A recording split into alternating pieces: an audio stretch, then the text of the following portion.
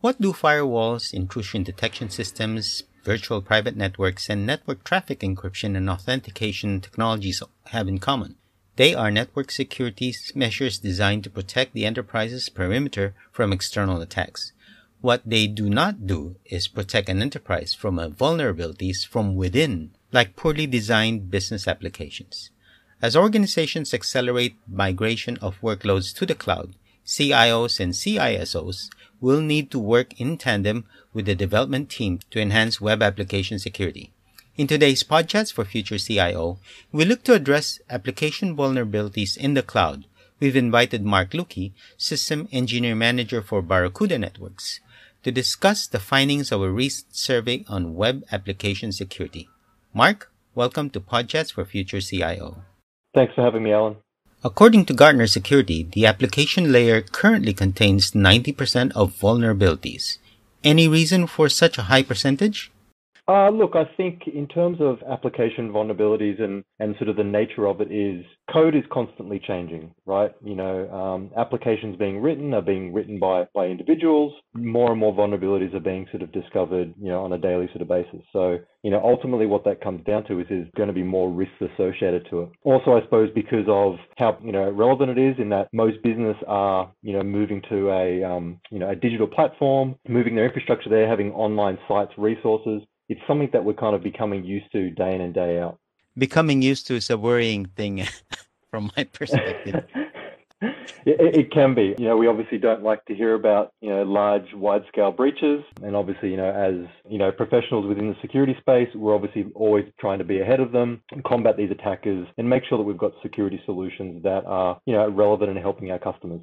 Do you see the migration to the cloud, for example, especially the public cloud, making businesses more or less secure than they are already?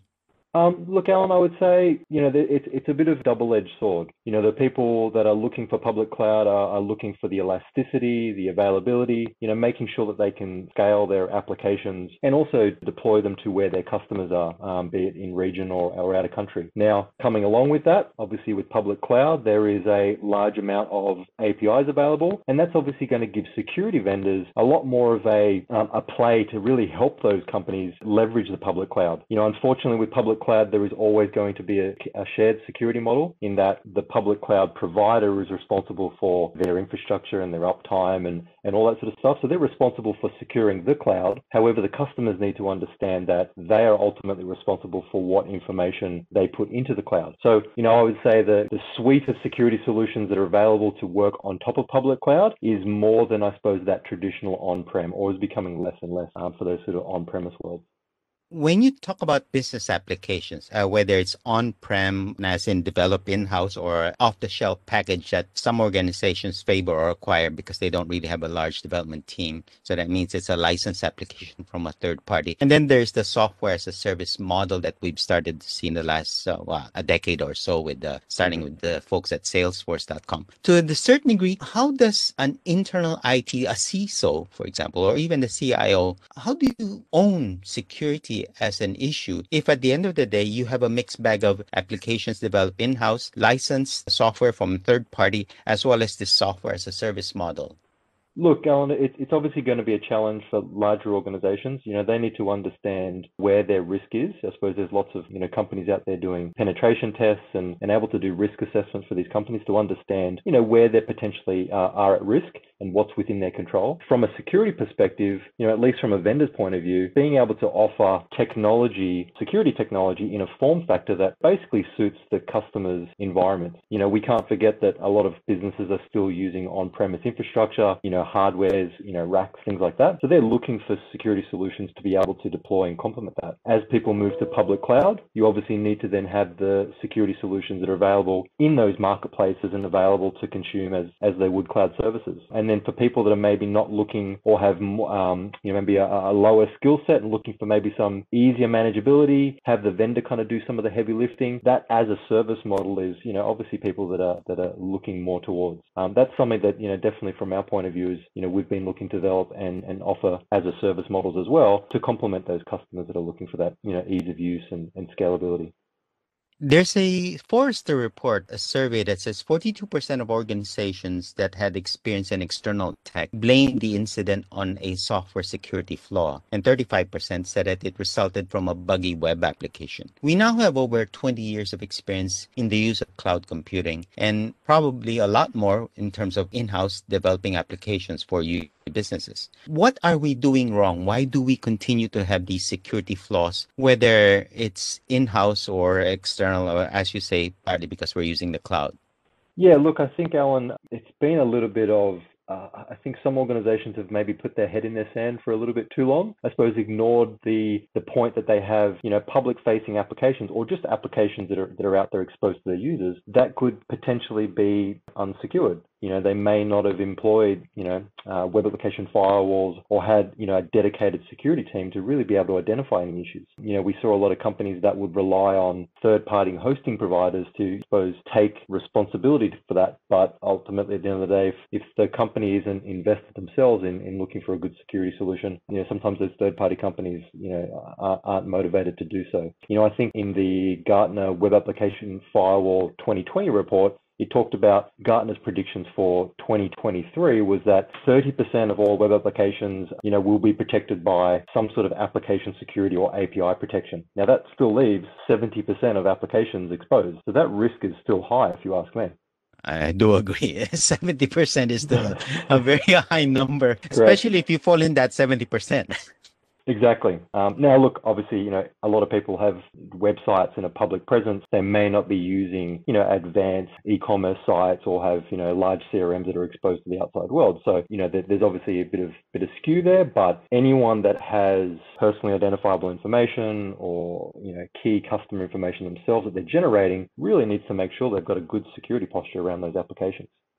You mentioned a while ago the use of API or application programming interfaces. Now, the use of API to connect applications and businesses will continue, especially with governments promoting open API. How should organizations enhance their security strategy without slowing their embrace of API and web applications?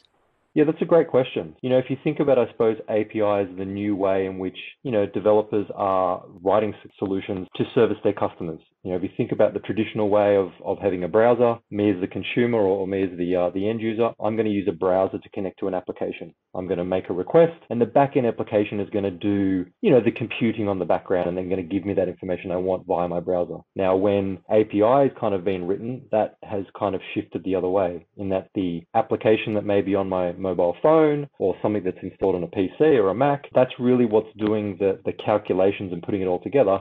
And the raw data is being fed out via an API. So unfortunately, what that means is that there could potentially be some vulnerabilities exposed. Attackers can kind of work out how that API framework is presenting data, and it could potentially leave, those businesses exposed to API types of attacks. And we have, heard and seen them in the industry where things have been left open and exposed. There hasn't been any sort of rate control where, we're limiting the amount of requests or the types of requests coming into those APIs. And attackers have kind of figured out how to steal information or inject stuff into those APIs. It is a new form of developers and how they're writing code. It scales, but obviously we need to make sure that we've got good security around those APIs and how we're protecting it to make sure that those vulnerabilities aren't being exposed and attackers are able to take advantage of them. I've been dealing with a lot of banks and more recently the e-commerce, the retailers and going online. There's been a greater use of bots, whether it's for customer support service issues or just on the buying side of the cycle. How should CIOs frame the company's security strategy to minimize the risks that are inherent with the use of bots? Yeah, look, bots is a sort of a very interesting topic. We're definitely seeing bots and bot traffic on the rise. If you have a look at in the past how bots have traditionally been used, for the good side of things is they've been used in order to help developers QA their applications, making sure that when they write good code that they these bots can basically crawl and be used for good on their websites. Now the inverse of that is that the guys that are creating bad bots and potentially renting them out are using it for bad. It could be widespread crawling across websites to, again, buy scarce items. We've heard things with, PS5s going on sale and AMD sort of, cutting edge graphics cards for all the crypto miners. And so these bots have been out there basically buying all these goods very, very quickly, and then they're used for financial gain on the flip side of it. The bots are becoming more and more intelligent. They're able to mimic a lot more human activity. They're able to bypass a lot of the security that websites are putting in front of them, like capture and reCAPTCHA, in order to basically trick the security measures that are there. So really, I suppose from a technology point of view, it's making sure that whatever security you choose has an ability to not only detect these bots, but also offer remediation against it in order to protect your online presence or your digital assets, I suppose. What is your advice to members of C-suites, not just the CIO and the CISO, but even the board, as it relates to creating a more secure business environment in the digital era and while we have COVID-19 hanging around us? Yeah, I suppose it's all about looking at it from a broader perspective. Obviously having point solutions that do specific tasks. I think from a C-level executive, not only making sure that the people in charge of our journey to the cloud, but also protecting our online, our sort of on-prem infrastructure, but also not forgetting about our end users. As people are now working from home, they're distracted. Everyone from the next 12 months, I don't think is going to be changing and hurrying back to the office too soon. So our end users become a huge potential risk for us to be exposed. So I think a lot of organizations need to think about that holistic approach, making sure they encapsulate those users with some good training and awareness, making sure they've got good security solutions that not only protect their applications and cloud environment, but also from a networking perspective. We've seen a lot of, talk about zero trust and sort of making sure that we've got very defined access. I think that's going to be very relevant for CISOs moving into the future and looking at that sort of technology is something to really help them. Now, I'm going to leave you with a simple challenge. In all of what we've discussed, these bots, use of APIs, move to the web and all that, and still we have a lot of enterprise applications remaining on-prem. So we have this hybrid multi-cloud model for a lot of organizations, especially the large ones. What is the role of Barracuda Networks in all of this? And I give you 30 seconds to frame your answer in a 30-second window. Okay, I'll do my best. So Barracuda's role is really to provide, industry-leading security solutions that are easy to deploy, configure, and purchase, but also to protect customers on their journey, whatever that may be, moving into public cloud, protecting their emails, protecting their network and their applications, and also providing, resilient data protection solutions. It's my job to make sure that people are aware, I suppose, of the risks and the solutions that are out there to obviously help them and make sure they're ultimately secure in what they choose to move, whatever their direction may be.